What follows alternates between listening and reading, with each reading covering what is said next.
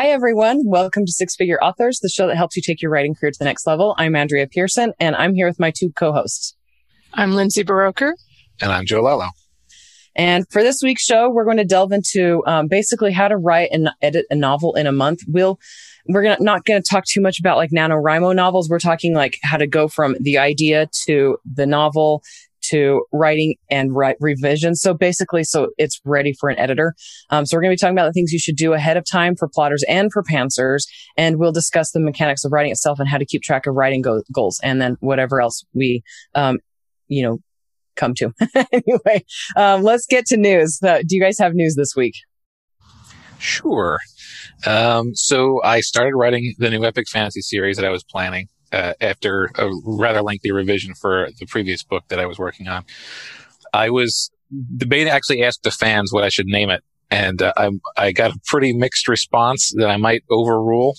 The original name idea was Legacy of Contraptions, but the general consensus was that sounds not terribly epic fantasy and a lot more, steampunk or Gaslamp.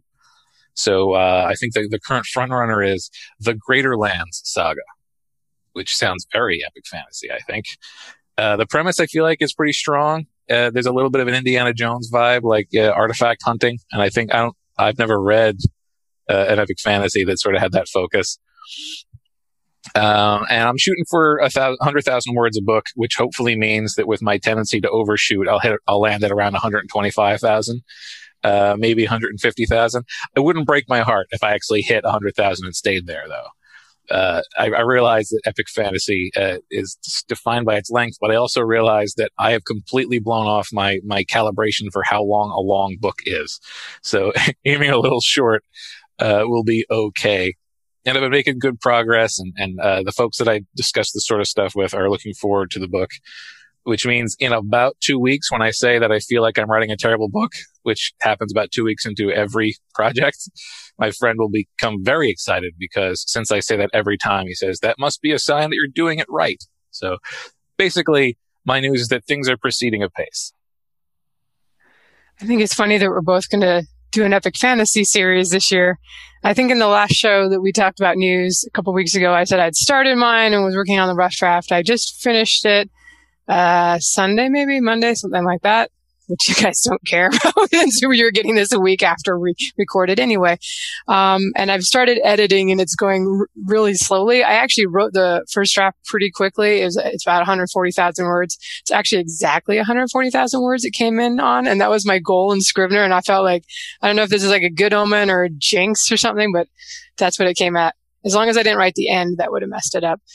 But mine actually has an artifact too, although there's just one and it's core to the whole series. I might have stolen it from Stargate. It's like a Dragon Gate, and that's the name of the series, Dragon Gate. I wasn't going to do dragons again, but I was like, well, as long as you've got a gate and an ancient species of some kind that did something powerful, magical a long time ago, hey, let's make it dragons. And the first one is called Kingdoms at War, which I think sounds pretty epic fantasy, although hilariously, it's not at all the story I was going to write when I started plotting this and when I ordered the cover art. So actually, the cover art I ordered could go with your book, Joe, because did you say Greater Lands or something? Yeah, Greater Lands Saga. Yeah, because it's this landscape with like a little party walking off into the distance. There is a gate on it. You'd have to explain that, but it looks like a greater land is what it looks like. So I'm kind of debating, should I just go with it, because it's very epic fantasy looking, I think. Or should I save that for a later book? There went Andrea. She hasn't even said her news. She mentioned before this show, she's having some internet problems. So hopefully she'll be right back. But yeah, so this is kind of what happens when you order your covers ahead of time, which you should do so that it's ready to go and you're not waiting on the art.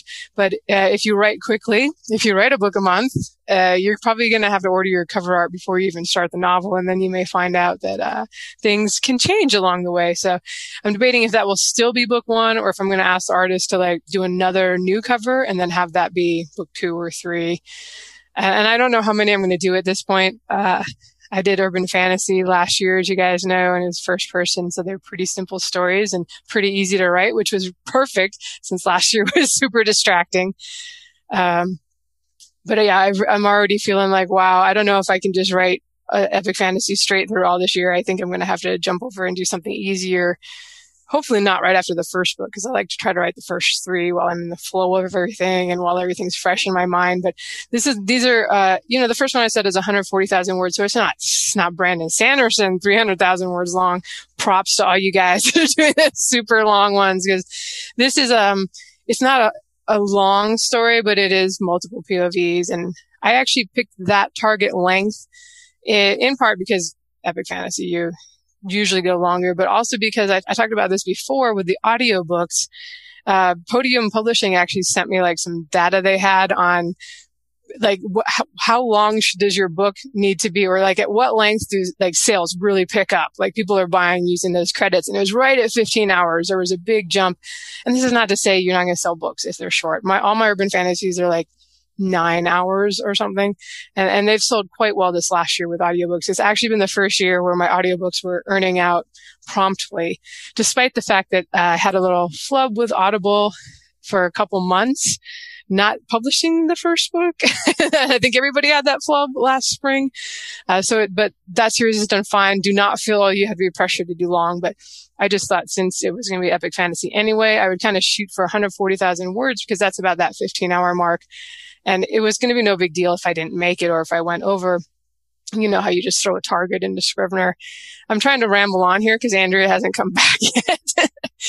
And she's our host for the show for the night. But so anyway, that's how that's going. And I will let you guys know if I bail after one and take a break and start my spin-off urban fantasy series, or even something in my Star Kingdom universe, something easy.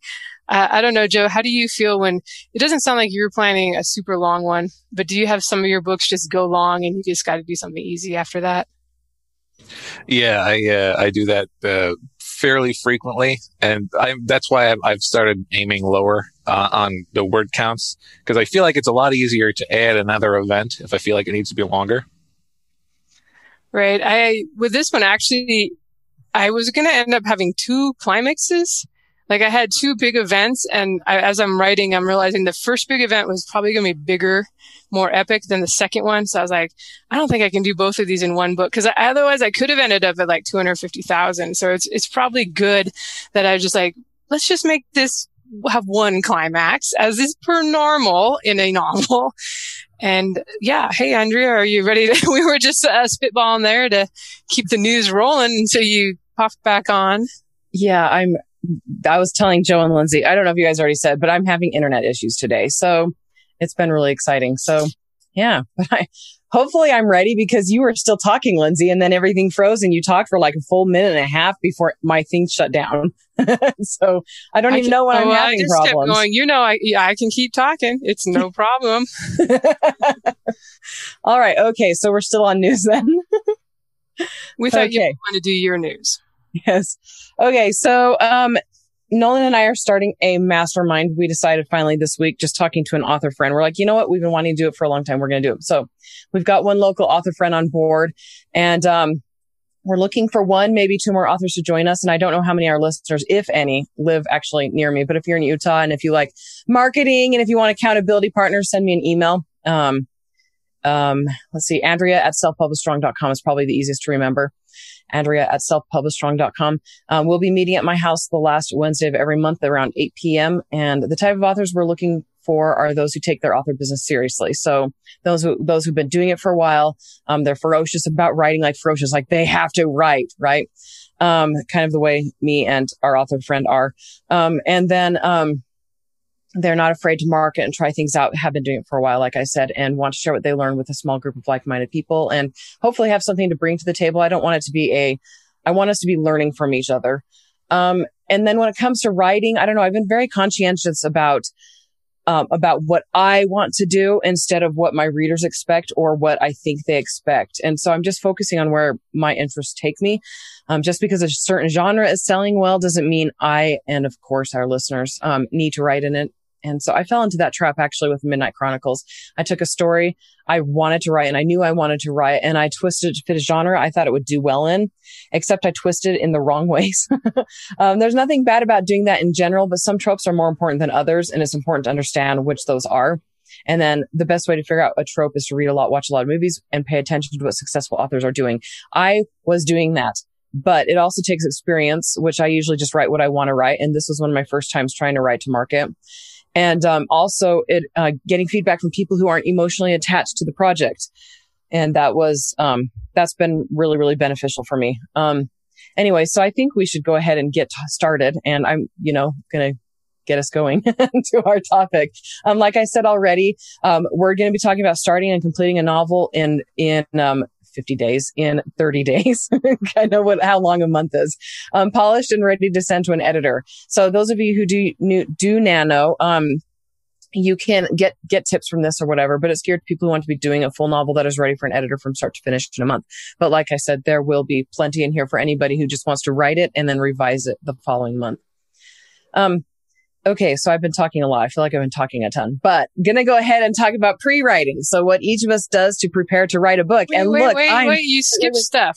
Did I? We were going to talk about each of the first times we did it. Oh, and I told you over Twitter, I'm like, I don't even remember the first time I did it. It's been a long time. So Lindsay and Joe, you guys can go ahead and talk about the first time you did it. And listeners, I don't remember the first time I did. She's had so many times that she can't remember the first anymore. That's what she said. I don't know what's going on here. I'm probably the worst person to try to make jokes like that. They usually go over my head. But we should point out too that if you are working full time and or have kids and or are busy, like you don't feel like you have to do that. This is just tips that may help you write more quickly, get more done. And if it takes 2 months, you can still come to the club. Probably you can't come to Andrea's house because she's got high standards at her meeting there. But yeah, my kids dictate my high standards. But I guess I'll go first. The first one I did was Balanced on the Blade's Edge, which ended up being book 1 in my Dragon Blood series, which ended up having 8 novels, a spin-off novel, a side novella, and a spin-off 5-book series. So it was a success. I actually quite enjoyed that book. So, I know there's always like, if you write fast, it's going to be horrible. And I'm like, well, I've had ones that took longer to write, not be that great. And I've had ones that didn't take that long, be really good. Sometimes when you write them quickly, it's like you're really in the flow. You just see the movie playing out in your head. And of course, as we were talking about epic fantasy before, I will say this is going to be easier with a simpler story. So if you are working on something epic and it's taking you a long time, this may even be like a side project you can do. Like I don't want to say stop what you're doing. That's a bad habit. But after you finish that one, maybe you will need like something short and easy before you take on the next book in that series. That may be something to consider. But in my case, I think this helps if there's a little bit of a pressure or a deadline or something that can give you a reason, like you're motivated to actually want to finish it in a month. And I had already ordered the cover art for I think it was my Chains of Honor series, which I did not end up being anywhere nearly as successful as the Dragon Blood series, crazily enough. So this first book, as I said, wasn't supposed to start a series. It was just going to be I was going to try a fantasy romance, kind of a steampunk fantasy romance, which seemed fun. I hadn't ever tried to do that where they actually get together in one novel, which you probably shouldn't do if it's the first novel in a series. Generally, it's better to have some reason for the reader to keep reading, but that's another story. But in this case, because I had set a date with my editor for the first Change of Honor book, I had the covers. I just paid for these great covers by Gene Mullica. He got a model. They were the most expensive covers I'd ever had to that point. And he drew the background, but he did a photo shoot of the model and kind of a robe and a sword. It was sort of epic fantasy series. So I had everything set up and was ready to do that other series. And then I had this idea while I was on a trip reading one of my, rereading a favorite book. And then it inspired me. I was kind of I want to do the fantasy version of this. It was kind of a sci-fi romance. And so that's how the idea came to be. But because I felt guilty because I was taking time out from the longer project that I knew would take longer. So I had to either not do this book or just put it off for months, which I didn't want to do. That gave me the incentive to do it quickly. I wasn't really trying. I'm not going to say I need to do this book in a month, but yeah, that was kind of the first time I started hitting 10,000 word days. And just to remind you guys, I was full time at this time. This was probably, I think this maybe 75, 80,000 word book. And so not 10,000 words every day, but I did do the first draft in a couple of weeks. I really enjoyed the characters. I was fortunate that they had a lot of chemistry from the beginning.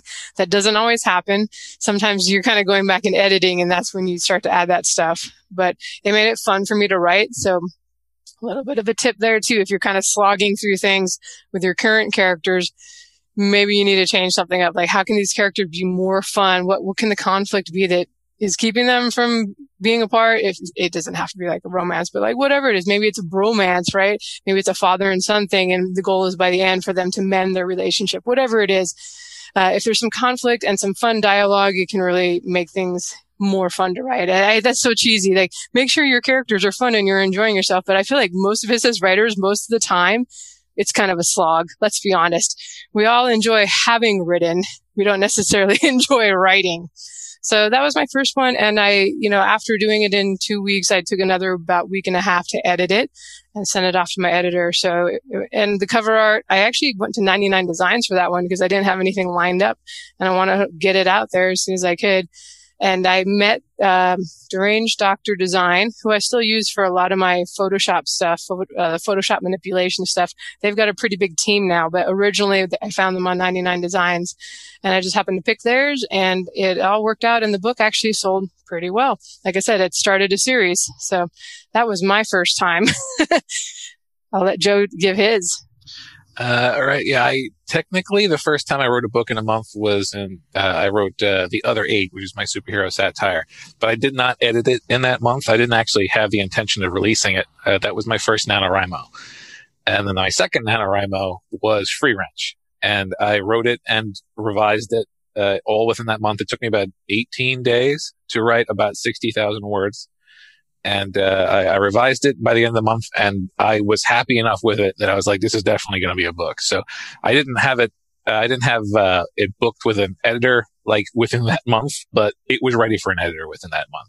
And I think Free Wrench might be my most critically acclaimed series. It went on to have 6 books. I just released the 6th one last year.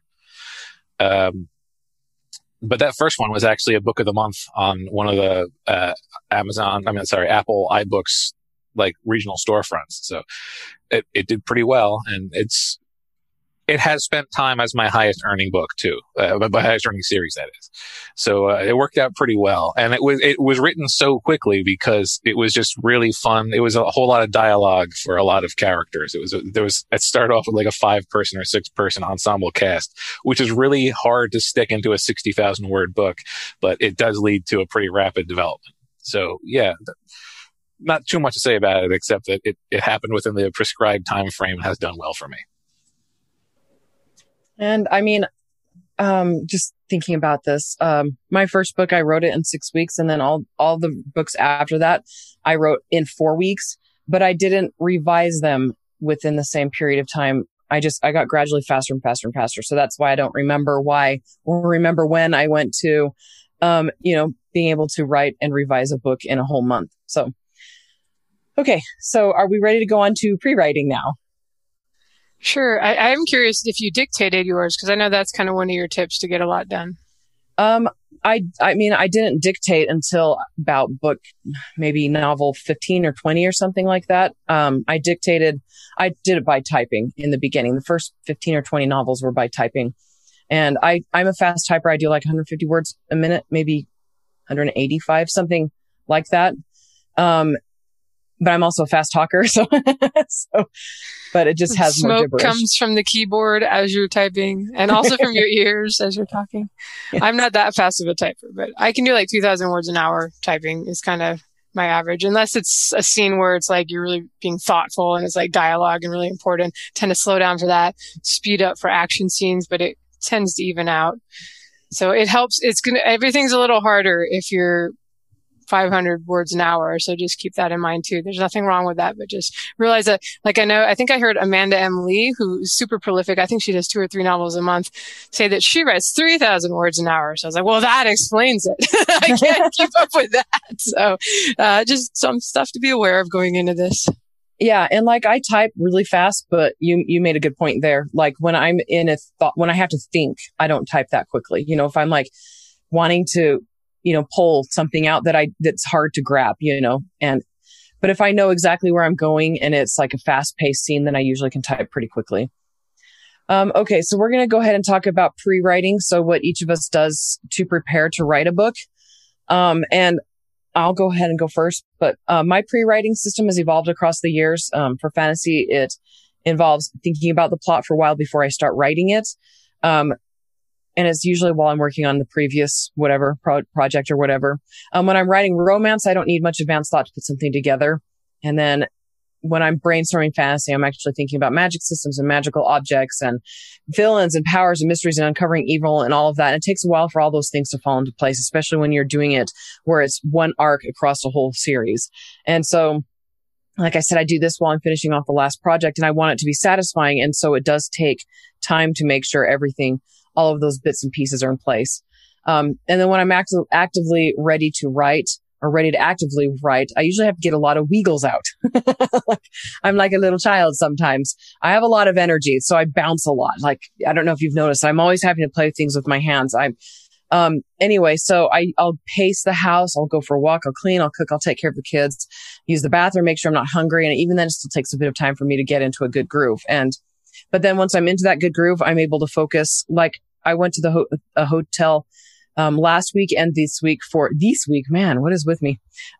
For a night to get as much writing done. And I was able to just sit and write for 4 hours, straight, 4 or 5 hours straight without taking any breaks, without even realizing anything was going on.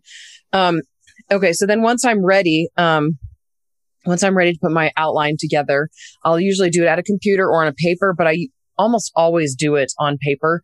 I'm very attached to analog systems. It's just the way I learn. And I know there's a lot of people who learn that way too. They've done studies and research on that, but I'll have several sheets of paper dedicated to loose thoughts. So things I don't want to forget. If I'm, if I'm really excited about something, I'll just stick stuff in. And if I'm not going to a chronological order, I just put all the thoughts I have in one spot. And then sometimes I put those in a separate notepad. And if I'm writing a series, I'll dedicate a full sheet to each book for free thought ideas. And this is after the several loose papers. Those ones are geared to the series. This full sheet is geared to each book. And then once I feel like I've written down the ideas that excite me about the series, I'll dedicate a new sheet of paper to each book in the series and write down the events that are going to take place in order using a bullet point system.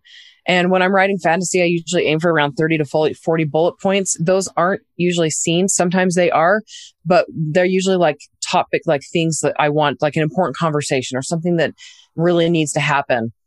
Something that I really want to get the point across on. And then anyway, so I know that there's a lot of programs out there for this sort of thing, but I think best when I'm away from my computer and when my eyes aren't having to stare at a monitor, when I'm able to move, and when I have a pen in hand. And the process of writing it helps me hugely. And so does switching up where I'm brainstorming. And so one thing I do is because I know a lot of people are worried about data loss, I'll take a picture of each page. Like, okay, I have kids. My kids are obsessed with notepads and pens. I leave notepads around. They draw on them. So I take pictures of each page to make sure I have digital copies of it. And then I dictate or type off of those bullet points. And they're not long. They're usually only a few words long. So anyway, so I do all of my research during this point and almost none while writing. And then I finish up any research I might need to do during the revision process. And that's my pre-writing process. All right. For myself, since I am a full-time author at this point and always working on some series or another, I'm usually taking notes, usually just on my phone months before I start a new series. And it's really just because I have to finish the old series before I can start something new. But inevitably, you know how it is, you get shiny new ideas while you're bogged down in like the hard part of writing those climactic battles for the later books in the series or whatever it is that you struggle with. That's kind of when I start getting new ideas for a new series. So I just start taking notes. For me, I'm not sure I would call that pre-writing so much, but it's sort of brainstorming. Is somewhat intentional, but some things just will come to you. You'll hear, I'll be listening to like nonfiction book or a podcast on a kind of only vaguely related topic to like epic fantasy or not at all related, but it'll inspire something and I'll want to bring it into the new story. So just kind of brainstorming, putting everything in a big notes file is not at all organized. Usually I'm walking the dogs when a lot of this happens. So, there's a limit to how much you can do without tripping over rocks and running into branches. And since it's winter, when you run into the branch, it snags your wool hat off, and then you feel like a particular idiot, especially if that happens on the same branch several times a week. Not that I would know. So when it comes to outlining this, to me, when I'm ready to sit down and do the outline, it means I'm ready to start the next project. I've probably wrapped things up with the other one or sent it off to the editor. So it's kind of time to start the new book. For me, that can end up being anywhere from around 1,500 words to maybe 4,000 words. It just depends. A lot of times when I'm there, it's not so much the story is longer, but there may be more little snippets of dialogue or things that come to me that I just throw in case I want to include them when I start writing. I don't look at the outlines a whole lot once I start writing, but some books more than others, I will need that, the stones or the breadcrumbs to kind of find my way along the trail. With other books, it sticks in my mind what I want to do more. And I might be able to look at the outline in chapter 1 and then never look at it again. But having that guideline for me, and, we'll talk about pantsing a little bit too. It's not necessarily necessary. I wrote many books before I started doing the outline. It's just something that, for me, it helps me finish more quickly and efficiently. It's really rare for me to have to cut a scene or kind of back up the truck because the plot went in a weird direction. And that's mostly because I've kind of figured it out ahead of time. Also, characters usually, especially the main characters, will come to me a couple months ahead of time. Sometimes they come before the plot, and the plot evolves from the characters, which is my favorite way to write. It doesn't always happen that way. With this epic fantasy, I had the ideas for the plot and the artifact before I had the characters in my mind. But so again, I'm just kind of putting down if there are quirks about their personality come to me, and I'll get that character, he's a cartographer. That's going to be his thing, and maybe it'll come in use in the plot. Maybe it'll just be his quirky obsession that he gets referred to, and makes him feel like a real person with hobbies and a career that he's trying to get into. But so I like to have these sort of foundational bits down before I try to sit down and start outlining, which I then actually usually do within a day. And it's not that I'm so fast at coming up with ideas. It's just that these things have been on my notes, percolating in my brain for a while. So it's pretty easy to kind of sit down and figure out the story once I decide, okay, I'm going to do it. And again, writing full time, it would take longer, I'm sure, if I only had a half hour each evening to work on it. Book 1 is always the hardest one. That's what I'm working on right now. Because especially with fantasy and sci-fi, you're often making up an entire world or universe. So there's a lot of extra stuff to do than if you're, I've written my one book that just takes place in, where was it? Forks, Washington? That was Twilight. It's over there on the Olympic Peninsula somewhere. You can see it was a big success because I only wrote the one. But, it's a little easier to write something that's just in a town, and using real things, or so I find. But yeah, so some of the world building, I don't actually do a ton of that ahead of time. You do as much as I need to in order to get the story rolling. But a lot of times as I'm writing, that stuff comes to me. And then when I'm editing, I'll kind of tuck it in and revise as needed. All right, Joe, how do you pre-write? It varies. If it's for a new series, I will start with a brainstorming document because I don't I often have ideas, and I have an idea file, but my ideas are always no more detailed than the premise, or no more detailed than a character. So unless I'm picking and choosing from a bunch of different ideas I wrote down, I'm going to start with a blank brainstorming document and just start asking myself questions. That's how I should share one of my brainstorming documents one of these days, because it starts off with questions being asked and then me answering those questions. And then at some point, I just switch straight into an outline. I now know enough about how things are going that I can just start doing an outline. And then I will start from the outline going back and filling in, okay, well, that's a character I'm going to need. That's a character I'm going to need. So, the questions at the beginning is a process that I learned, back when I was doing my first NaNoWriMo with Free Ranch. It was just, how many characters do I need? Can I combine these two characters? But once I'm satisfied that I've built out enough structure and I start the outline, I fill out my outlines in two ways, or rather I have filled out my outlines in two ways. Either I'll start with the beginning and just write, one sentence placeholders and keep on moving forward until I get to the end. like basically pantsing a story except in outline form. Or I will write a beginning and ending and a couple of key events and then start connecting them with ever finer detail until I feel like I've got the word count that I'm shooting for. I, at this point, know that my stories scenes tend to be between 1,000 and 2,000 words. So if I know that this is about a scene, I can get a pretty good idea of how long the book is going to be, based upon the length of the outline. And the outline, actually, like Lindsay, I actually know because I just finished one a couple of days ago that my outlines tend to be about 5,000 words. My full brainstorming document tends to be about 5,000 words. And that also includes the descriptions of characters and any key things that I need to keep in my mind. As I add stuff to an outline, I will go back and add stuff to sort of the cheat sheet I have. Like if I decided that, oh, this character is going to need 2 sisters, well, let's add in a sister up here. So I try to make sure everything stays up to date because I do refer back to my outline and my design document very often while I'm writing. If it's not completely new, the brainstorming is a lot faster. I have to, because number one, all of the characters are already established. The world is already built.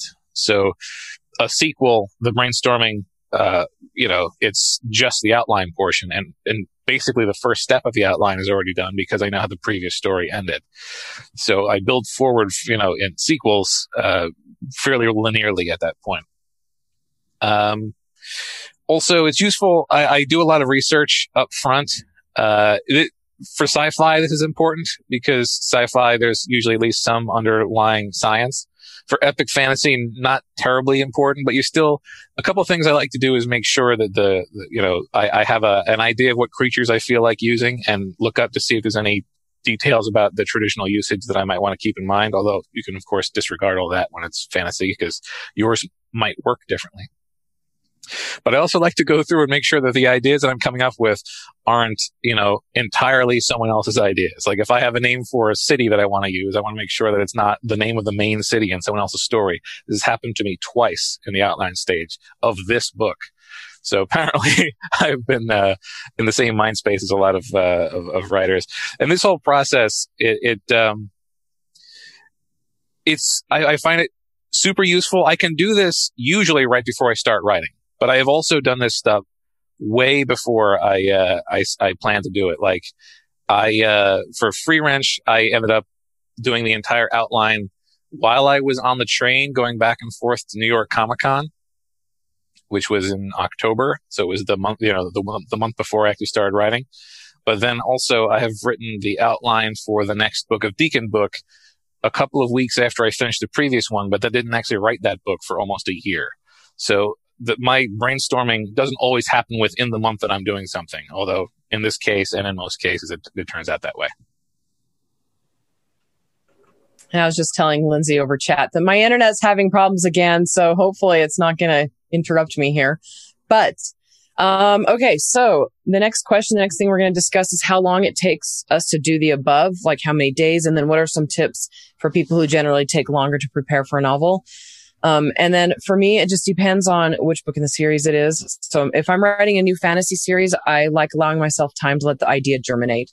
And like we've already said, while we're writing the previous project, we're thinking about the next one. I've been able to prep an entire series in a couple of days under a really tight deadline, but that was not fun. And I like it best when I have a chance to think through potential plot holes. And, as well as coming up with a good villain. So the initial brainstorming period is usually a few months. And then when I'm doing, that's for fantasy. So when I'm doing romance, my brainstorming outlining part of the process usually involves my mom's brain because she's a devourer of romance books and she's really, really great to bounce ideas off of. And it can usually happen in an afternoon, honestly, which is really nice about romance. Unlike writing fantasy, I'm fine with starting the book before I finish plotting it. But because fantasy requires just so many more, there's just so many loose things that I like to know, at what point in this book am I going to be having the main reveal happen? And it's a little different with romance. Romance doesn't require that. And so I sometimes will start writing my romance before I've got the plot outlined fully. All right. Well, I think I kind of answered this a little bit in my previous rambling. The only thing I would say is if you're ready to go right now, you're not working on anything else and you want to accelerate this process, I find that a few days of like reading or listening to audiobooks or podcasts, just kind of finding interesting subjects, whether they're really related to your story or not, just kind of feeding that creative brain. And while you're reading or listening to other stuff, you'll probably start having ideas pop into your head. For me, like when I'm trying to do something else, and it's especially if you're reading something, you should never like read a really good book, some author you love that just sucks you in, because then you'll be like, your brain's fully involved in the story. Find something kind of boring, honestly, and you'll just be reading along and you'll just come up with ideas because your brain's like bored, right? And you're just like, I would do this so much better. I could do this better in my story. So I don't know if there's my suggestion. Get yourself a little bored in that week and start listening to some interesting stuff. And, if you're reading something boring, go with it. Maybe it'll be a good place to brainstorm. So I think that I mentioned that with outlining, it's about a day for me. The pre-writing stuff, pre-thinking about things, just brainstorming when you get a chance. That's about all it is for me. Taking notes, kind of consciously be thinking, it's really hard if you distract yourself. I think we've talked about this before, but I find like video games and things like that are too much of a distraction. They fully occupy your brain so that you're not really thinking of other things. Being bored is excellent for creativity. That's why, I don't know, anyway, gardens or you're walking or you're jogging, things that are monotonous and don't require all of your brain. I find those to be excellent for brainstorming. So that's about all I had to add on that topic. If I am dedicated, the brainstorming doesn't take more than a half a day. Basically, one solid session of that, what I said before, the question and answer for myself. That usually doesn't take more than, I don't know, maybe 3 hours, honestly. Then it goes straight into the outline stage. And the outline, it will normally just take me until the end of that day. Maybe I'll slice off a part of the next day. So we'll say that brainstorming and outlining is about 2 days total. If I'm doing it for the beginning of a series, sometimes I'll include a general arc of the series, like the whole series, not just this book at this stage. And if that's the case, then I will give myself a week, not just because it's, maybe 2 or 3 more books that I'm trying to outline, even in minor detail, but because invariably, if I do go that far ahead, I start getting ideas that I want to foreshadow, and that changes the original outline. So the further out I go with an outline, the longer it takes me. But especially if I'm trying to do within a month, I will usually skip the full series outline portion. So I give myself between 1 and 3 days to get the pre-writing done. Trying to unmute myself. Okay, so the next thing we're going to discuss is if we have any advice for pantsers and on how they should approach their prep period. All 3 of us are plotters, but I know a lot of our audience are going to be pantsers, and you don't have to do a whole lot of outlining, but you don't need to know exactly what's going to happen. So I know that the discovery part is what helps pantsers actually finish a book, and that's kind of the way it is with me with romance. But still having a general idea of where you want it to go and where some scenes will take place can be extremely helpful. So if you write romance or another trope-heavy genre, pick the tropes you want to use ahead of time. Pick where you want it to go. I mean, you don't have to, and that can move or whatever, but anything you can do ahead of time that doesn't take that excitement away, but does shorten the process of writing. And like I said, I'm an outliner when it comes to fantasy, but my outlines have become pretty sparse over the years, maybe around 500 words. And in the beginning, they were like 40 to 50,000 words long. It took me a really long time, several novels, to learn to trust that future me is as intelligent as past me when it comes to writing. And future me, even if future me doesn't know what past me was talking about, future me can come up with something just as good. So, with romance, I don't get too heavily into the outlining. I found I'm more of a pantser there, like I said, though I do like having a general idea of where I'm going. Like, romance, they're going to get together at the end. What I usually do with romance is establish the first few scenes and characters and then start writing those and see where things take me. So that's just, yes, those are my tips. Okay, for pantsing, I feel that before I jump into this, I did want to say for all the romance writers out there, I'd never want to imply that romance is easy or that anybody can write it. It's just for me, when I'm coming from something with like 6 or 7 point of views and sort of multiple storylines going on at once, I find romance to be comparatively easy. And that's why it's the kind of thing it's more easy for me to write in a month versus the epic fantasy that's 140,000 or more words with many point of view characters and two or more storylines going on at once. So that's all I mean when I say, like, if I imply that, that's my only intention. And my urban fantasy series with only one POV, even easier. So it's just, for me, it's just a matter of how complicated the story can be based on how many POV characters there are to some extent. So the main thing, if you are a pantser and you're not interested in outlining, you just want to discover the story as you go along, I think for prep, the main thing I would suggest is having the character, especially your main protagonist, really firmly in your mind, kind of having thought about what they want in life, what's driving them. And I think the story will more easily tell itself if you always keep in mind that they're trying to accomplish something, right? They're not just, you don't want the plot just moving them around, and then you get the kind of thing where, like, the reader goes, this doesn't make sense. Why would the character ever do this? And the answer is because the author wrote a plot that required the character to do that. So the more you can have them really well developed in your mind before you get started, I think the easier you'll find it, even if you are just kind of finding the story on the fly. I think that's all I have for that one. All right. Like I said earlier, one of the ways that I outline is connecting the dots. And really the only difference between pantsing and plotting is how many dots you have. Because everybody pantses the first dot because there's no structure to build upon until you do that. So even if you are fully dedicated to not plotting at all, I suggest having at least one other dot ahead of you for any writing session. That doesn't mean that you have to have it written, weeks ahead of time at the pre-writing stage. But when you sit down and you look at where you are, at least have some half a notion of where you're planning to go within that session. Like you're probably doing this in your head anyway. You probably were thinking about where you were going yesterday when you stopped writing. So even if you don't realize it, envisioning that thing or envisioning the thing that would be cool to do or what would be interesting if it happened next, maybe consider making an actual note of it. Like when you finish your previous writing day, just put a little note of where your mind was. Or maybe actually just spend 5 minutes at the beginning of the day to try to set a goalpost that you're going to head toward. If you tend to go for the 3-act structure, you could also conceivably set up the transition points beforehand. Like, you know that you're going to have a certain problem, you're going to have a certain ending. If you say, okay, here's where the problem is discovered, and here's where things really start heating up, and you have those 2 points and only those 2 points set up, even if there's no surrounding thing, just the problem will get worse because of an event like this, and the problem itself will reveal itself because of a thing like this.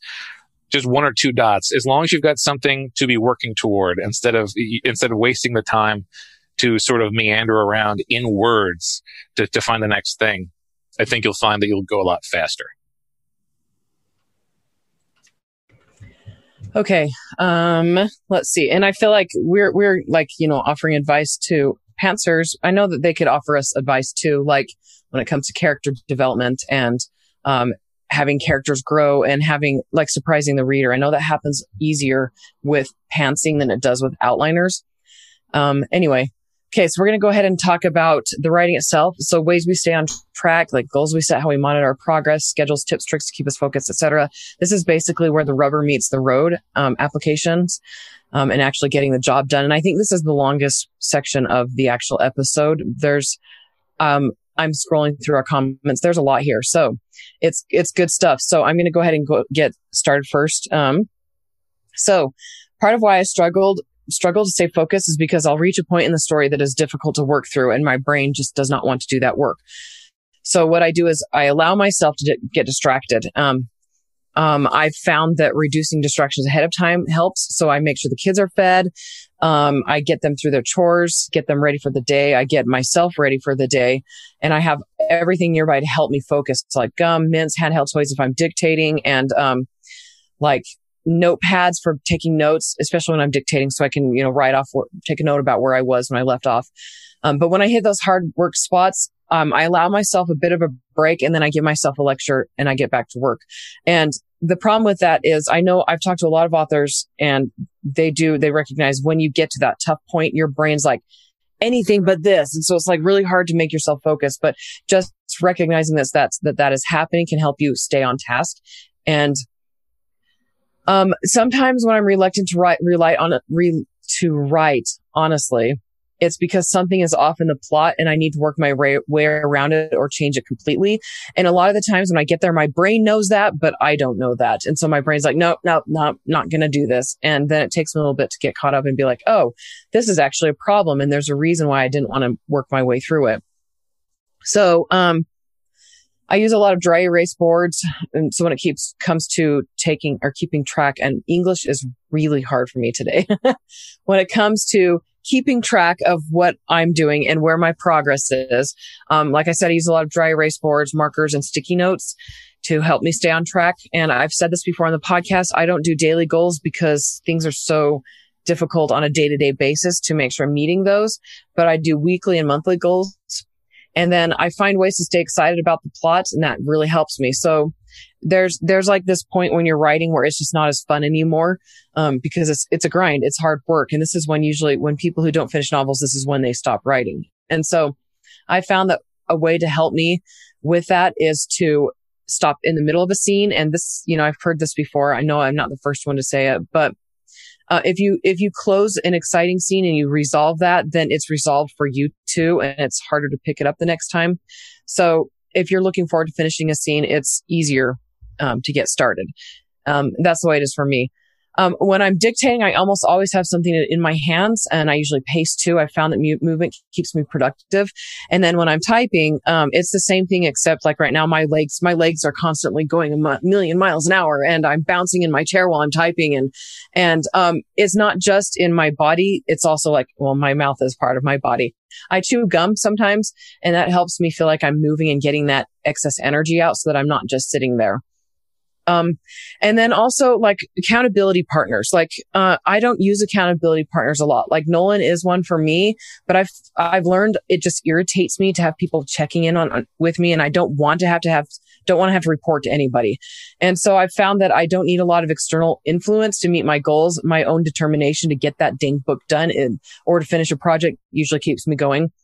And then also, I've mentioned this also before, I'm compulsive and a little anal about finishing books and things like that. And everything in my life gets sacrificed just so I can get that book done. And that's one reason why I don't write every single day, because if I did, I have to give my life breathing room and make sure I'm taking care of the kids too. Knowing this ahead of time helps me take time off when and to be more patient when I'm working on a book. But where was I going with that? Do you guys remember? I don't remember. But anyway, so and this is one reason why, like, I know that authors who write every single day, they're more productive than I am.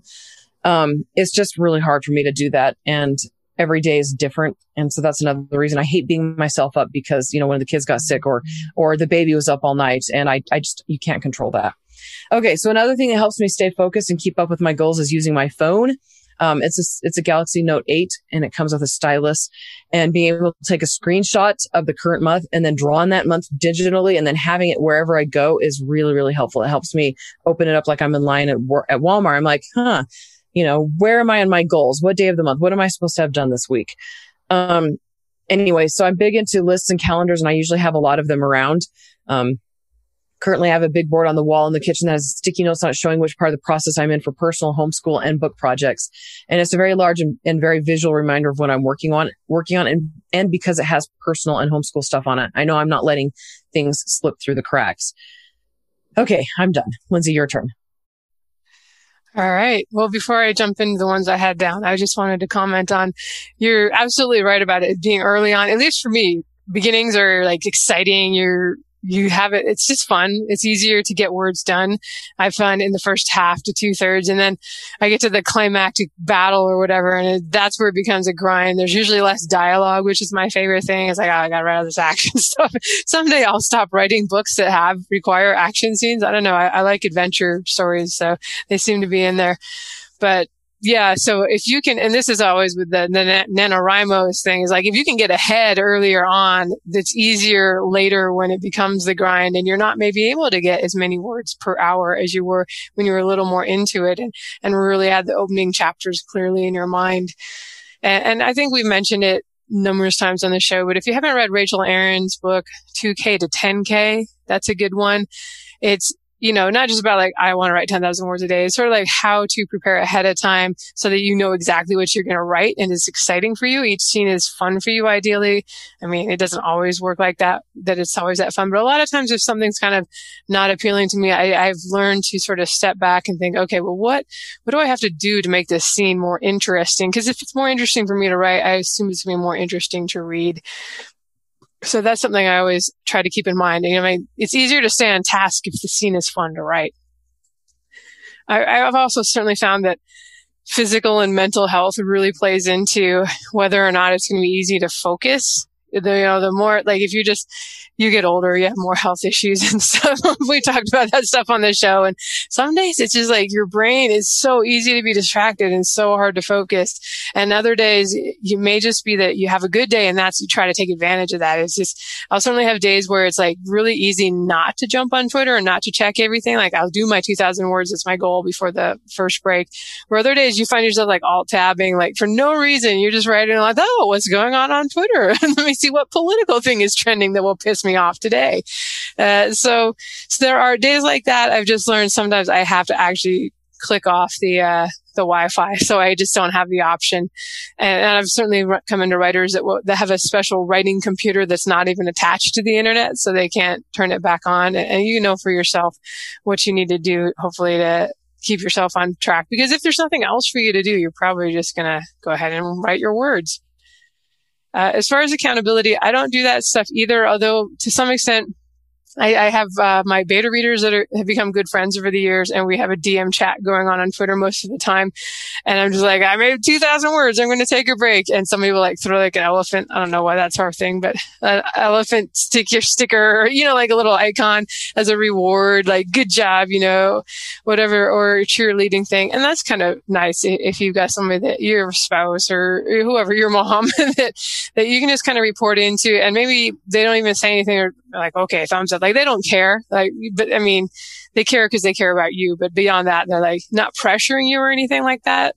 Just a kind of positive reinforcement, I guess, that can be helpful. But for actual writing, I try to write almost every day when I'm doing a rough draft. And, like I said, this is a full-time job, so I have the leisure to do that now. That's definitely tougher for a lot of people. But as I talked about before, I found that the faster I write the story, the more I'm just kind of seeing it in my head and it's playing like a movie in my mind. And if I take a couple of days off, and sometimes it happens, this other book comes back from the editor, or you've got appointments, or just something is going on in life, so you can't write every day. It's harder for me to get back into it a couple of days later than it would be if I just kept going each day. And in order to keep going each day, I do have to kind of figure out the next 2 or 3 scenes ahead of time, ideally the night before, so that when I wake up, I know right away what I'm going to be writing the next day. But it's tough if you don't know what happens, because then you kind of have to take time out to figure out what happens.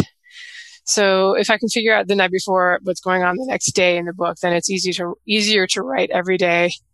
And again, you know your style, what works for you. Some people like to binge write. Some people like to just do 1,000 words a day and they're done. No matter where they were in the scene, they're just going to take off. They got their word count goal. I do make word count goals when I'm writing. It's what works for me.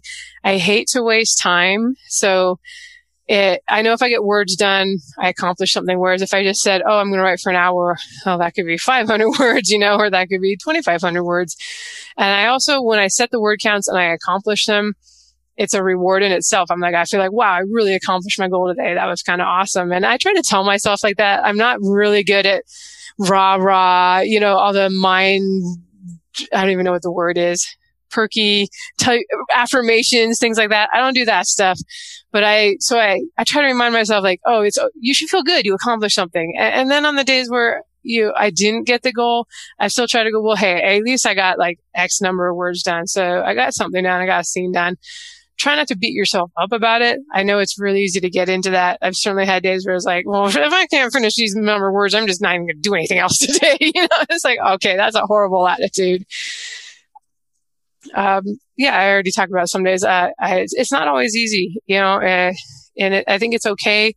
Again, you learn what kind of tricks, if it's turning off the Wi-Fi, if you have your family at home, you could lock yourself into the bathroom wherever you have to go to write to get some privacy for a half hour. I do think that most people who are able to write pretty quickly, I have certainly met a number of authors who are like full-time moms, full-time careers, and they get several books written a year, which to me is like way more impressive than anything I'm doing over here. And I think they just figure out maybe they have to get up a little earlier in the morning before everyone else, or they have to stay up a little later, or they have their lunch hour at work where they have a half hour, they're eating and writing at the same time. If you have the goal, you have the desire, and it's like burning enough and you really need to do it, I think you'll find a way. What's hard is when, it's like you kind of like to finish a novel, but if you don't, no big deal. So that's really, you have to figure out what is your, is it a burning thing that you have to do? And it's almost good once you become a full-time author and you're relying on that income, because that's motivation right there. If you don't keep doing it, you have to go get another job. So it's actually, I think, harder when there's no monetary reward or maybe there will be, maybe you'll get an agent if you were looking for one, or your first series will do well. That's when I think it's tougher, when it's like, it's still a hobby at that point. And it's easy to have hobbies come and go, but I guess I rambled enough there. So I will let Joe now ramble a little bit. I think we all referenced it, but like a lot of people say, if you're not a writer if you don't write every day, and I broadly find that to be completely false. But if the subject is how to write a novel in a month, it's probably a good idea to write every day. You don't have to, though. I'll go into that in a second. But this helps if you've been writing for a while. If you've been writing for a while, chances are you're pretty aware of how quickly you can write. I know that if I'm sitting in the chair, dedicated, in a writing session, I'm going to get between 800 and 1,200 words done. If I'm really rocking and rolling, I could get up to around almost 2,000. 2,000 in a single session is a lot for me. And if I'm, struggling, then it's going to be as low as 0. But let's assume that means on average, with my butt in the chair for 45 minutes, I'm going to get 1,000 words written. And now let's say my target for the novel is 90,000 words. Assuming I need time to prep and revise, that means I'm going to need to average about 10,000 words for 3 weeks. That means that I'm going to need 10 to 15 sessions per week, or about 1 to 3 sessions per day. Like, you can break down your entire thing and figure that out. And if you determine you're not going to be able to write for every single day, then you can figure out how many additional sessions you're going to have to average. But once you know that becomes your quota. So I always aim high on my quota, because there will be days that I fall short, or there will be days that I have to skip. So let's say now I do 3 sessions of 1,000 words each. That's 3,000 words. That's my actual quota. That's what I always work toward. Unless I'm really trying to put a lot out, then I'll up that to 5. But, and I know that I can do that. And 3 sessions is comfortable. Again, I just said a session is 45 minutes. So, a session happens once in an hour. That's 3 hours I need to be sitting in a chair. And even when I was working full time, I could go home from work, eat dinner, and then put my 3 hours in. It made for a very long day, but I could do it. So, I aim for my 3 hours, or my 3,000 words, or 3 sessions, whichever is greater. I always aim high. And that should give me enough breathing room to, if I fall short on other days, it gets taken up. Now, if you're feeling motivated, always do more. At this stage, the thing is motivation. Burnout doesn't happen when you're feeling motivated. When you're feeling unmotivated and grind through it is when burnout happens. So if you're in the flow state, don't stop just because you got to your quota. I think one of the very first pieces of advice I gave on the previous incarnation of on the sci-fi podcast was, your quota is not when you stop, it's when you don't stop until. So I find that particularly having broken it up into sessions as opposed to a full day's word count feels better for me, because I have 3 things that I succeeded in doing because I had my 3 sessions. I'm very motivated by completing steps. So that's a piece of advice for you, is if you feel like you can't hit your quota, feel like it's a daunting task, then break it up into subtasks. And suddenly, even if you miss 1, maybe you hit 2. And then, you like Lindsay was saying, you can pat yourself on the back for making progress. Now, to stay focused, I like to get music going. For me, I sort of need music that either I have listened to 1,000 times and is just sound, or it's music that has no lyrics. And film scores are great for this because you can pick one that matches the tone of your writing, and that not only keeps you from having audio distractions, it sort of keeps you in the headspace of what you're trying to write. I like to set a timer for 45 minutes, and once the timer is up, I make note of where I am, and I stand up and do some stretches and take a break for 15 minutes. Again, I sort of skip the break if I'm really in the flow, but I find that if I get up and change my mind for 15 minutes, it keeps me from sort of getting into the doldrums if it's a day that I'm grinding.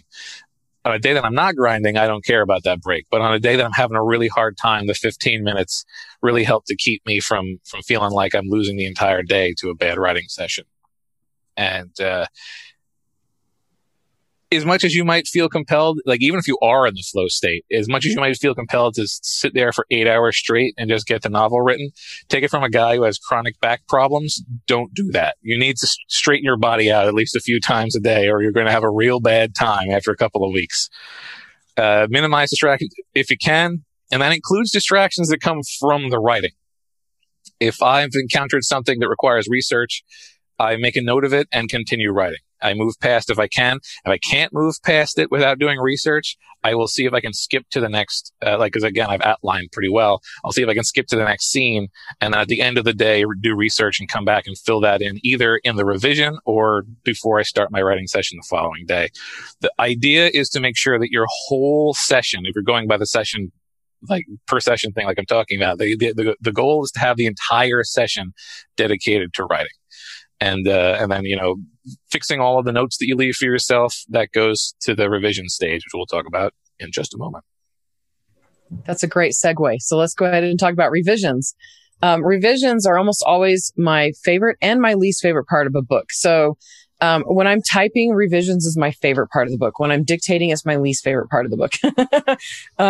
It just depends on, the state of the book. So when I'm dictating, I send my rough drafts to a volunteer reader who goes through and makes sure it sounds like English. So those of you who have listened to this podcast for a while, I tend to jumble up words quite a bit. And that happens when I'm dictating too. And so my little beta reader person, she goes through and she removes like repeated phrases and she makes things sound like English. And I pay her $50 a book to do that. And then she gets them back to me within a day or two, and I start working and revising.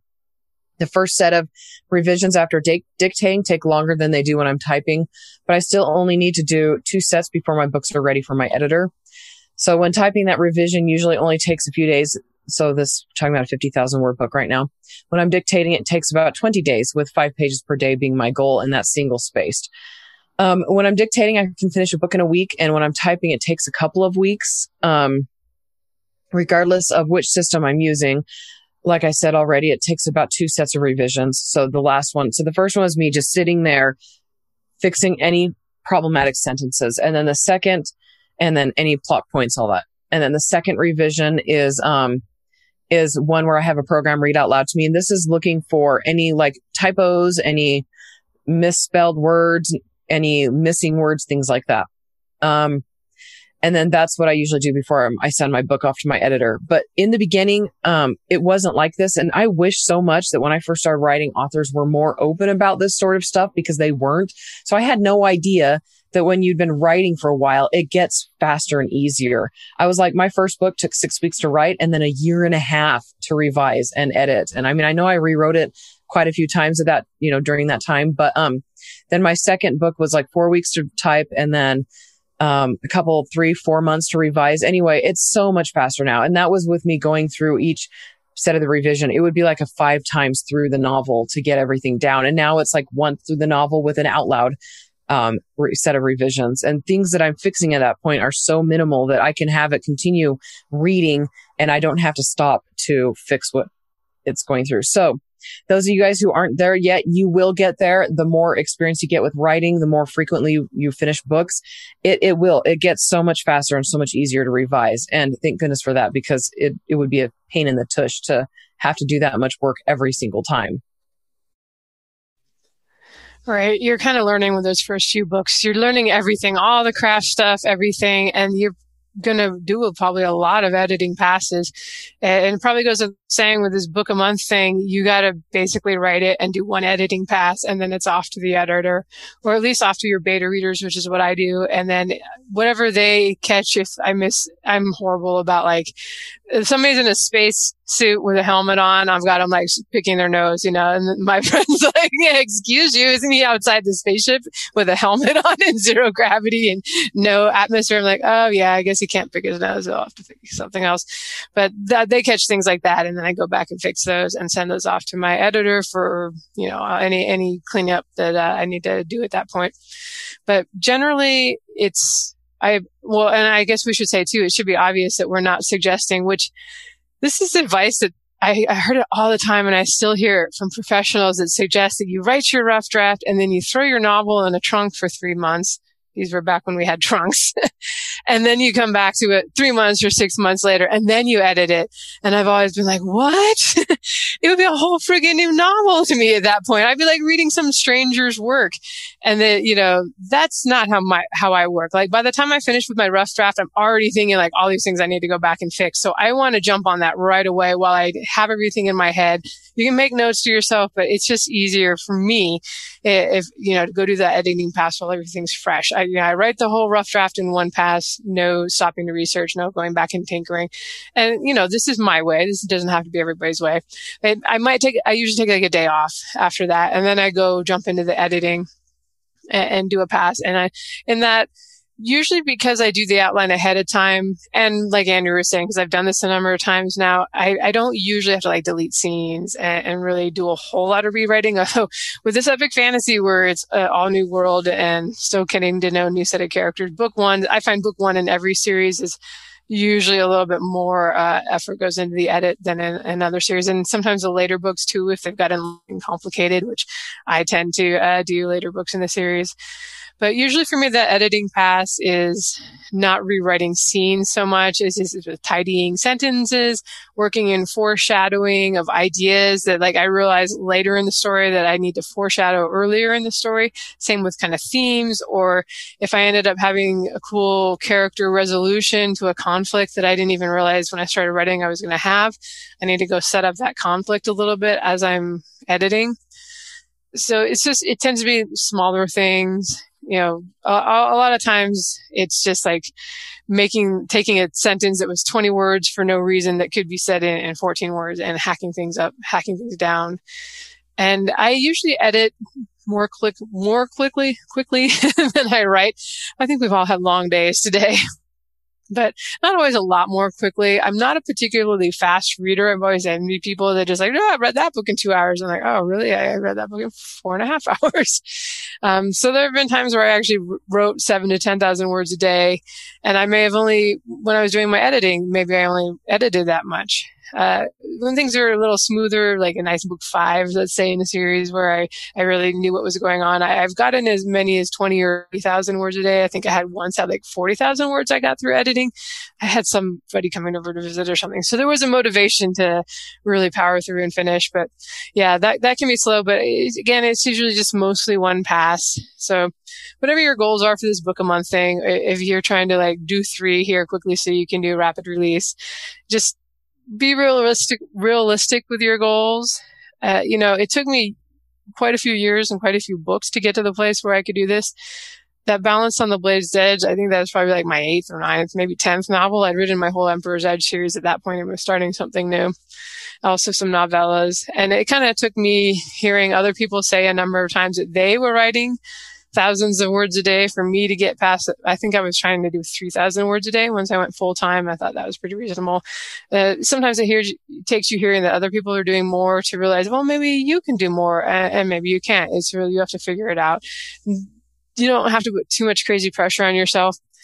A lot of times with these, I'm going to publish a book, a novel for a year thing. I see these goals from people and I look at what they've published so far and they've got like 3 novels out that took them 2 years to write. I'm like, well, maybe just gradually go to like 4 novels a year before maybe try 1 in a month, but then give yourself a month off.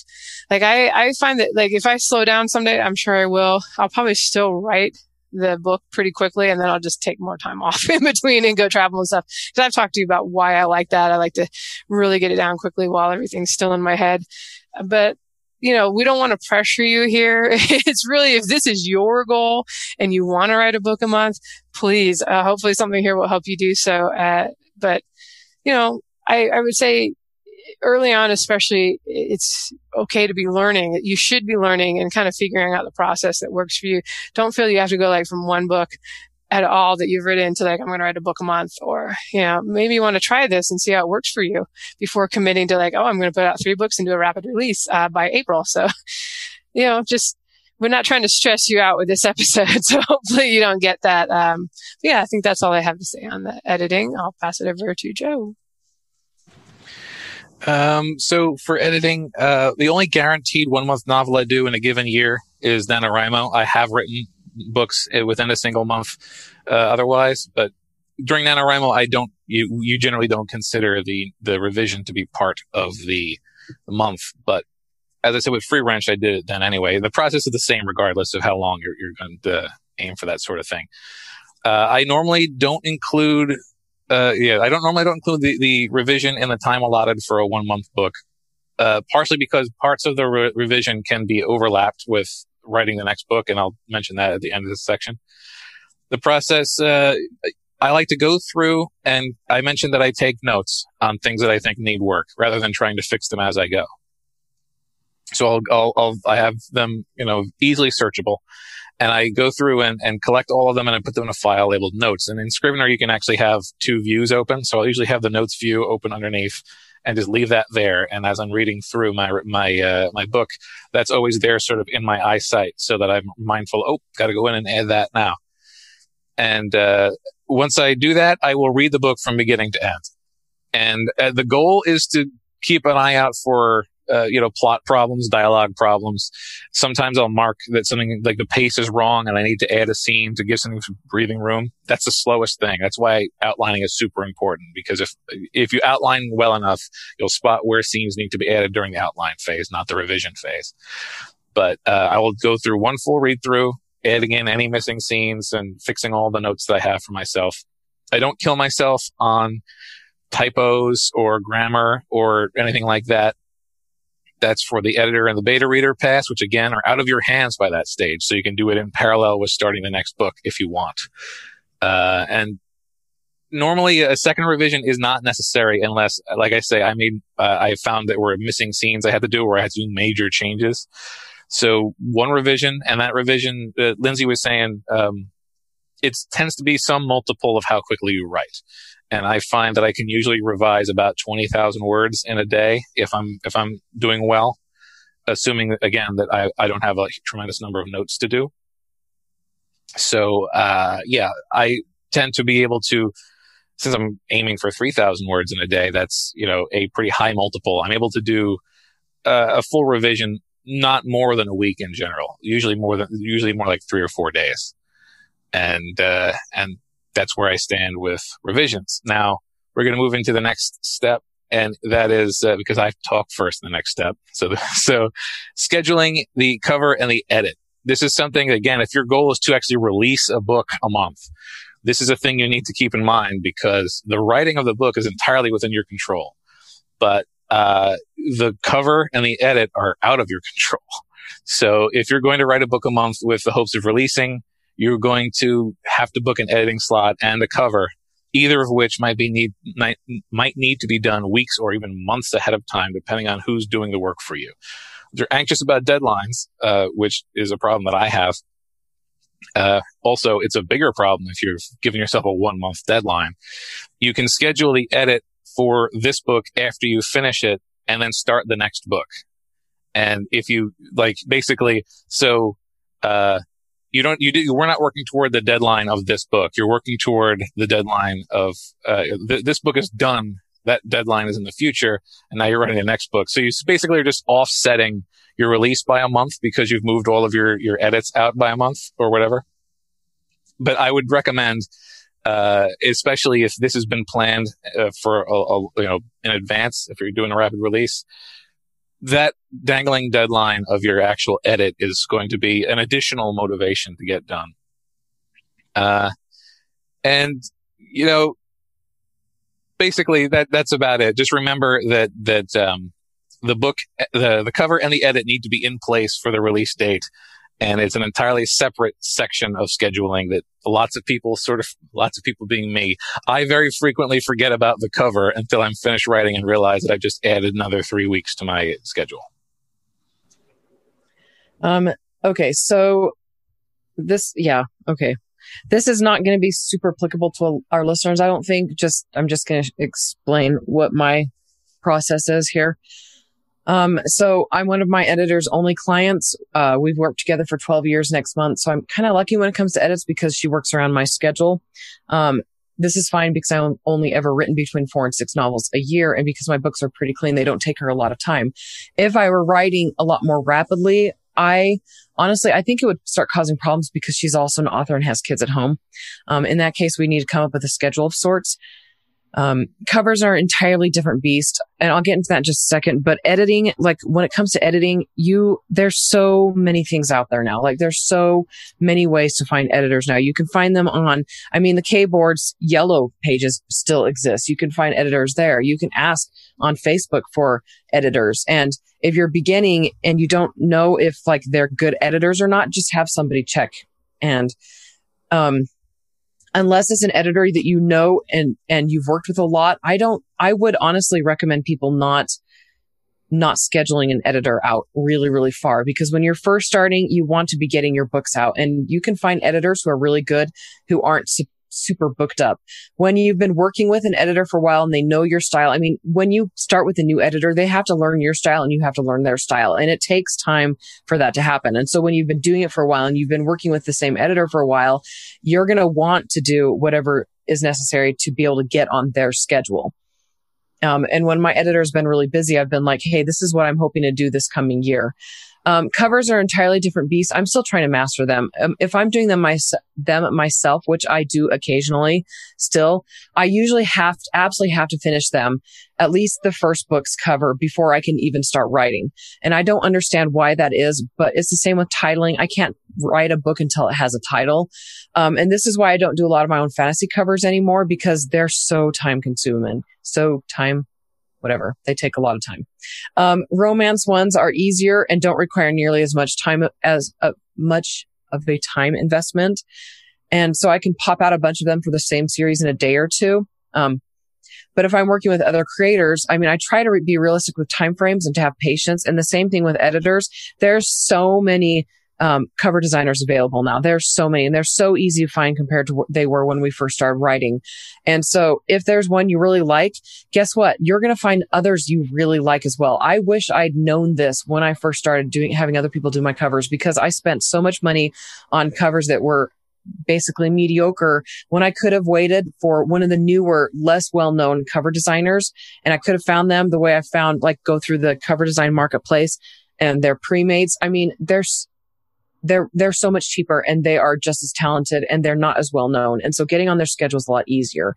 And so be flexible with both of those. Be realistic with your timeframes. Recognize that if it's a really sought out editor and cover designer, you're going to want to get on their schedule ahead of time, but also recognize you can find talented and qualified professionals for less time than that. So that's pretty much everything for me. And I hope I didn't just talk about everything Lindsay's going to talk about. Ready, set, go, Lindsay, and tell me. I don't have that much to say in here. Just that this isn't only going to matter if you're trying to publish a book a month. If you're just trying to write a book, this is your goal, to finish a book in a month.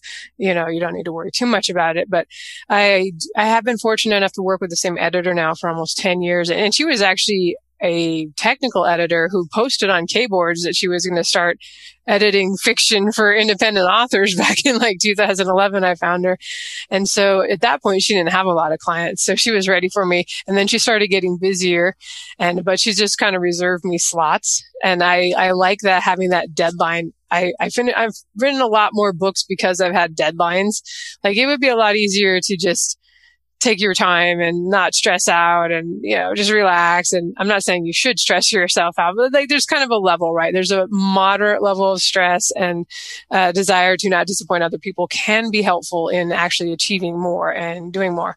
So again, just, you know, once you find somebody, if you are kind of prolific, you're actually going to end up being one of their better clients, or not better, but like you're going to give them a lot of money because they're got your work to do all the time. So you should be able to get somebody, as long as you're not a pain to work with or something, you know, they should be willing to kind of be accommodating, or at least let you know their schedule ahead of time and block you in. Cover art, that's the thing that's held me up whenever I've kind of been held up on stuff. And that's kind of why I actually like the Photoshop manipulation, just basic stock art stuff to some degree, because it's a lot easier for designers to do something like that more quickly than like a custom illustration for a fantasy novel. Those are, you know, usually going to be more intensive, the illustrated stuff, especially really detailed with like people. Spaceships, I think, and things like that might come a little more easily, but depends on the artist. So just if you're trying to publish quickly, make sure you do book those guys ahead of time if you can. Like ideally it's somebody you've worked with before, so you're not, I'm not sure I would be willing to wait 6 months to get booked 6 months out with somebody. I don't even know if I'm going to like them yet. So there's certainly something to be said for if you can find somebody else that's in the same situation as you are, that's kind of rising up through the ranks and still isn't super busy, but they're good and you can tell they're going to be reliable. That's ideal, of course. My only last thoughts, I will say I kind of poo-pooed the throw it in the trunk thing for a while at the last one. I do think that is actually useful if it works with your time schedule. It never works with my production schedule. After you've edited it, after it's done, if you then have a couple months and then can go read it before you let it go, you'll catch things at that point, because it's a new book at that point, and you'll be like, oh, I used that word, 2 times in that sentence, and my editor didn't catch it, and I didn't catch it. I've certainly gone back and had to reread my books, forced to reread my books as research, because I was writing a new book in the series and I hadn't done it for a while, and I caught things where I'm like, oh man, kind of would have been nice if I'd done one more pass after. You do have to wait, right? I think it's kind of just as time passes and you see it with new eyes. So maybe someday my production schedule will get far enough ahead and be a little less ambitious. And maybe I will take a couple months after the edit before actually publishing. And that's usually enough time where it's sort of enjoyable to read your work again. I don't know about you guys, but when it's actually in editing, even only doing one editing pass and going back, I'm like, I'm sick of this. I want to work on the next thing. So I think that was all I had on that. Andrea, did you want to say anything? We were going to wrap it up. I think it looks like just Joe and I are talking. Is that correct? Yeah. I mean, the wrap up, you said pretty much everything in your notes that I would have said. So I'm like, that's really good. You can go ahead and give those thoughts. All right. So, we've been talking about how to do it in a month. And I will say that most advice out there on writing a novel quickly seems to be geared towards getting a short book done, a rough draft done. And that's fine, but realize that if it's going to then take you 6 months to edit, because you just wrote anything to try to get your word count, then maybe ask yourself if you're really ready to try this. I hate to kind of out my fellow authors who have written books on how to write a book in a month or in weeks or in days. But a lot of them, if you go look at what else they published, they're not actually publishing a whole lot of novels. So maybe they wrote a book quickly, but then are they, do you want to do that? Just write a book and get it out there quickly? Or do you want to consistently put out books regularly every couple, 3, 4 months, whatever it's going to be, and build up a fan base? Because as I've talked about here on the show, consistency counts for a lot. I think that any success I have now is just because I've been consistently publishing for 10 years, whereas a lot of people have published a lot and then disappeared. And so, think about that. Is it worth killing yourself to do a book in a month, or to do 3 books so you can do a rapid release and then it's going to then be a year before you can release anything else? Like Andrea was talking about earlier, it takes a little time, a few novels under your belt. Usually, some exceptions are like if you came out of journalism or something where you're used to writing a lot, you might find it easier. But I actually really hate the advice, and you see this a lot around NaNoWriMo and stuff. It's just write. It's okay if it's crap. You can fix the crap when you edit. You can fix it. I'm not saying you can't, and I don't want to stress you out, but if going for a walk and brainstorming a scene before you write it lets you put something down that's good and that you're not going to have to fix later, Why wouldn't you do that instead of just forcing yourself to spew words out so you can make some arbitrary word count goal?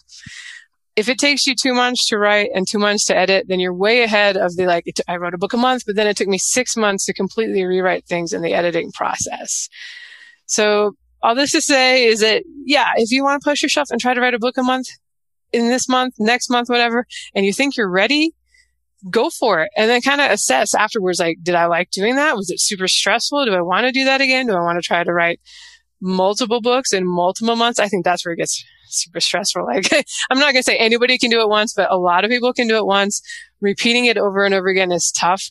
And I do think that I never want to convey that you have to do that in order to have a successful author career. That's why we've had folks like Jamie Albright on, who writes a novel a year and is making a living from it, so that you realize that even though you can make more potentially by publishing more, it's like you don't have to kill yourself.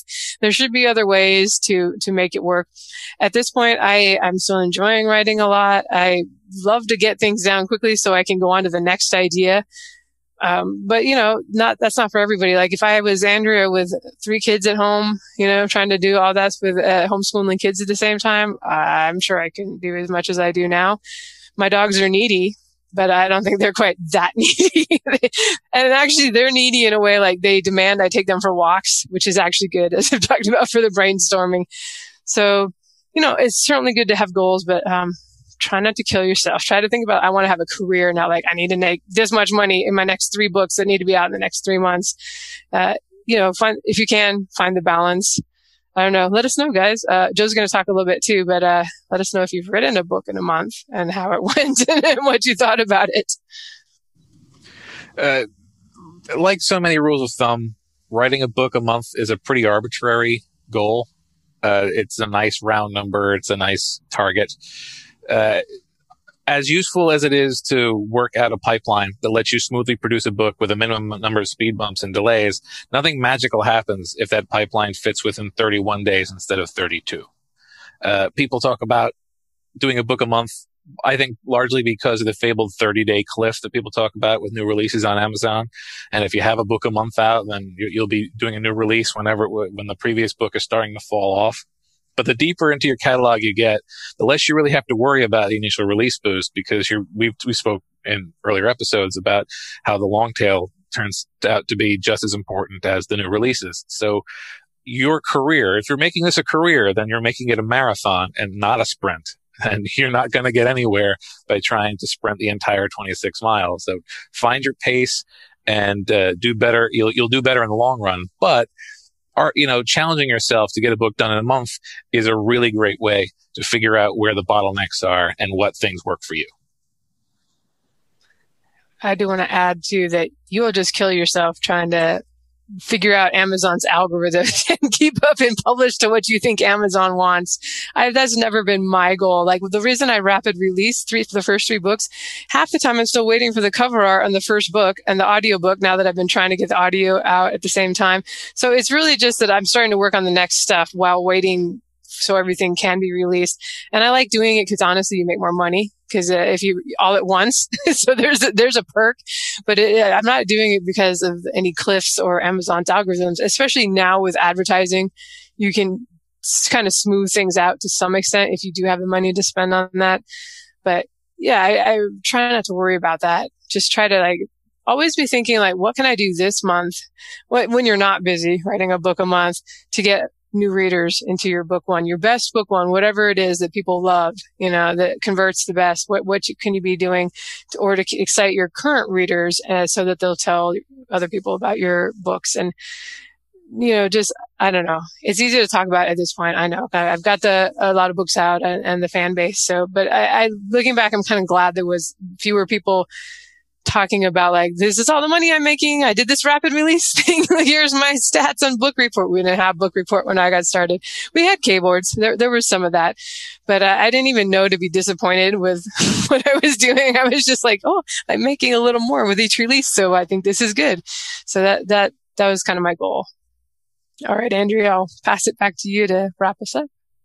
Or to add whatever you want to add. Yeah, no, I was actually going to agree with you on that. Like in the beginning, nobody ever talked about how much everybody made. And that made things easier. Like it wasn't as stressful. And I think I would have gotten discouraged because once people started talking about how much they made and all these tools came out to tell you how much people made, that's when I started really getting discouraged, and discouragement leads you to not write.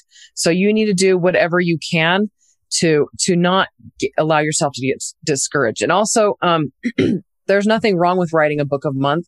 I don't want us to end on the, don't do it unless you have, like Joe said, set the goal, see how it goes for you, and then decide if that's something you want to replicate every month. Or maybe you could pick to do a book a month, but not every month, like do a book 6 months out of the year and then take the other 2 months, the other 2 months off.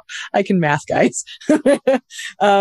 Anyway, so just make sure that what you're doing fits your lifestyle, fits your personality, and makes you happy with what you're doing. And like they both said, it's a marathon. It's not a sprint. And then just have fun with it. Make sure you maintain that passion and that excitement, because, in 5 years, you're going to have a bunch of books, right? In 10 years, you're going to have a bunch of books, and you can do so much more once you have a whole ton of books written. And so right now, if you're in that beginning stage, if you're in the first few years of your writing career, it's not as big of a deal, to push yourself really hard, because you just need to get that backlog out. Anyway, so wait, that's a good point, that if you do it in a month, you can take more time off afterwards. If you're not foolish like me, although this has been such a, what the heck was I going to do this year? Go on a vacation after I finish something? That's why I got more books published in 2020. I was like, well, I'm still going to be at home. I might as well start the next book, but at some future date, if you work hard, like I was saying, I will probably someday still write the book in a month and then just take another month off afterwards before starting the next project. So it's like a reward if it works for you. Okay, I'm done now. No, and was it Joe last week who was talking about living off the peaks and not the lows? Who was that? Do you remember?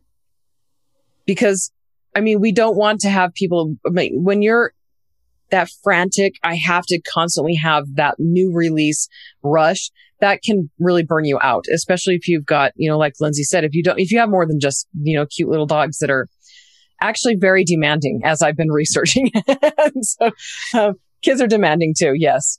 But okay. So we learned that in the past we learned from the Facebook group that the idea that people don't listen to the end is kind of blasphemous. So thank you guys for listening to the end. And we do appreciate it. And we really appreciate the feedback you guys give us on that Facebook group. It's really great to hear your comments and your thoughts about our episodes. And if you have questions, about what we've said, go ahead and post those. And for asking for clarification. Also, if there are topics you would like us to discuss, feel free to post those in there and tag one of us in that. That would be beneficial to us, because we want to make sure that we're providing stuff that is valuable to you, without opening the floodgates of talk about everything. But that's pretty much it for this episode. So go ahead and, I just about went into my YouTube channel, hit the like and the subscribe button and the bell icon if you want to be alerted to. Anyway, it's been a while. We should ask for that, because we actually have a YouTube channel that Joe puts the shows on. So yeah, if you're watching on YouTube, hit the like and the subscribe button and the bell icon if you want to be alerted to future videos. And there's going to be links in the description, show notes, all of that. Thank you to Joshua Pearson for producing the show. And you guys, of course, as always, for listening. You can find the show notes or leave a comment or question at sixfigureauthors.com with the number 6. And let us know what you think in our Facebook group. We really like that. And thank you guys so much for helping each other out. We really appreciate that, because we can't be in there all the time. But that's it. Okay, goodbye. Bye-bye. So long, everybody.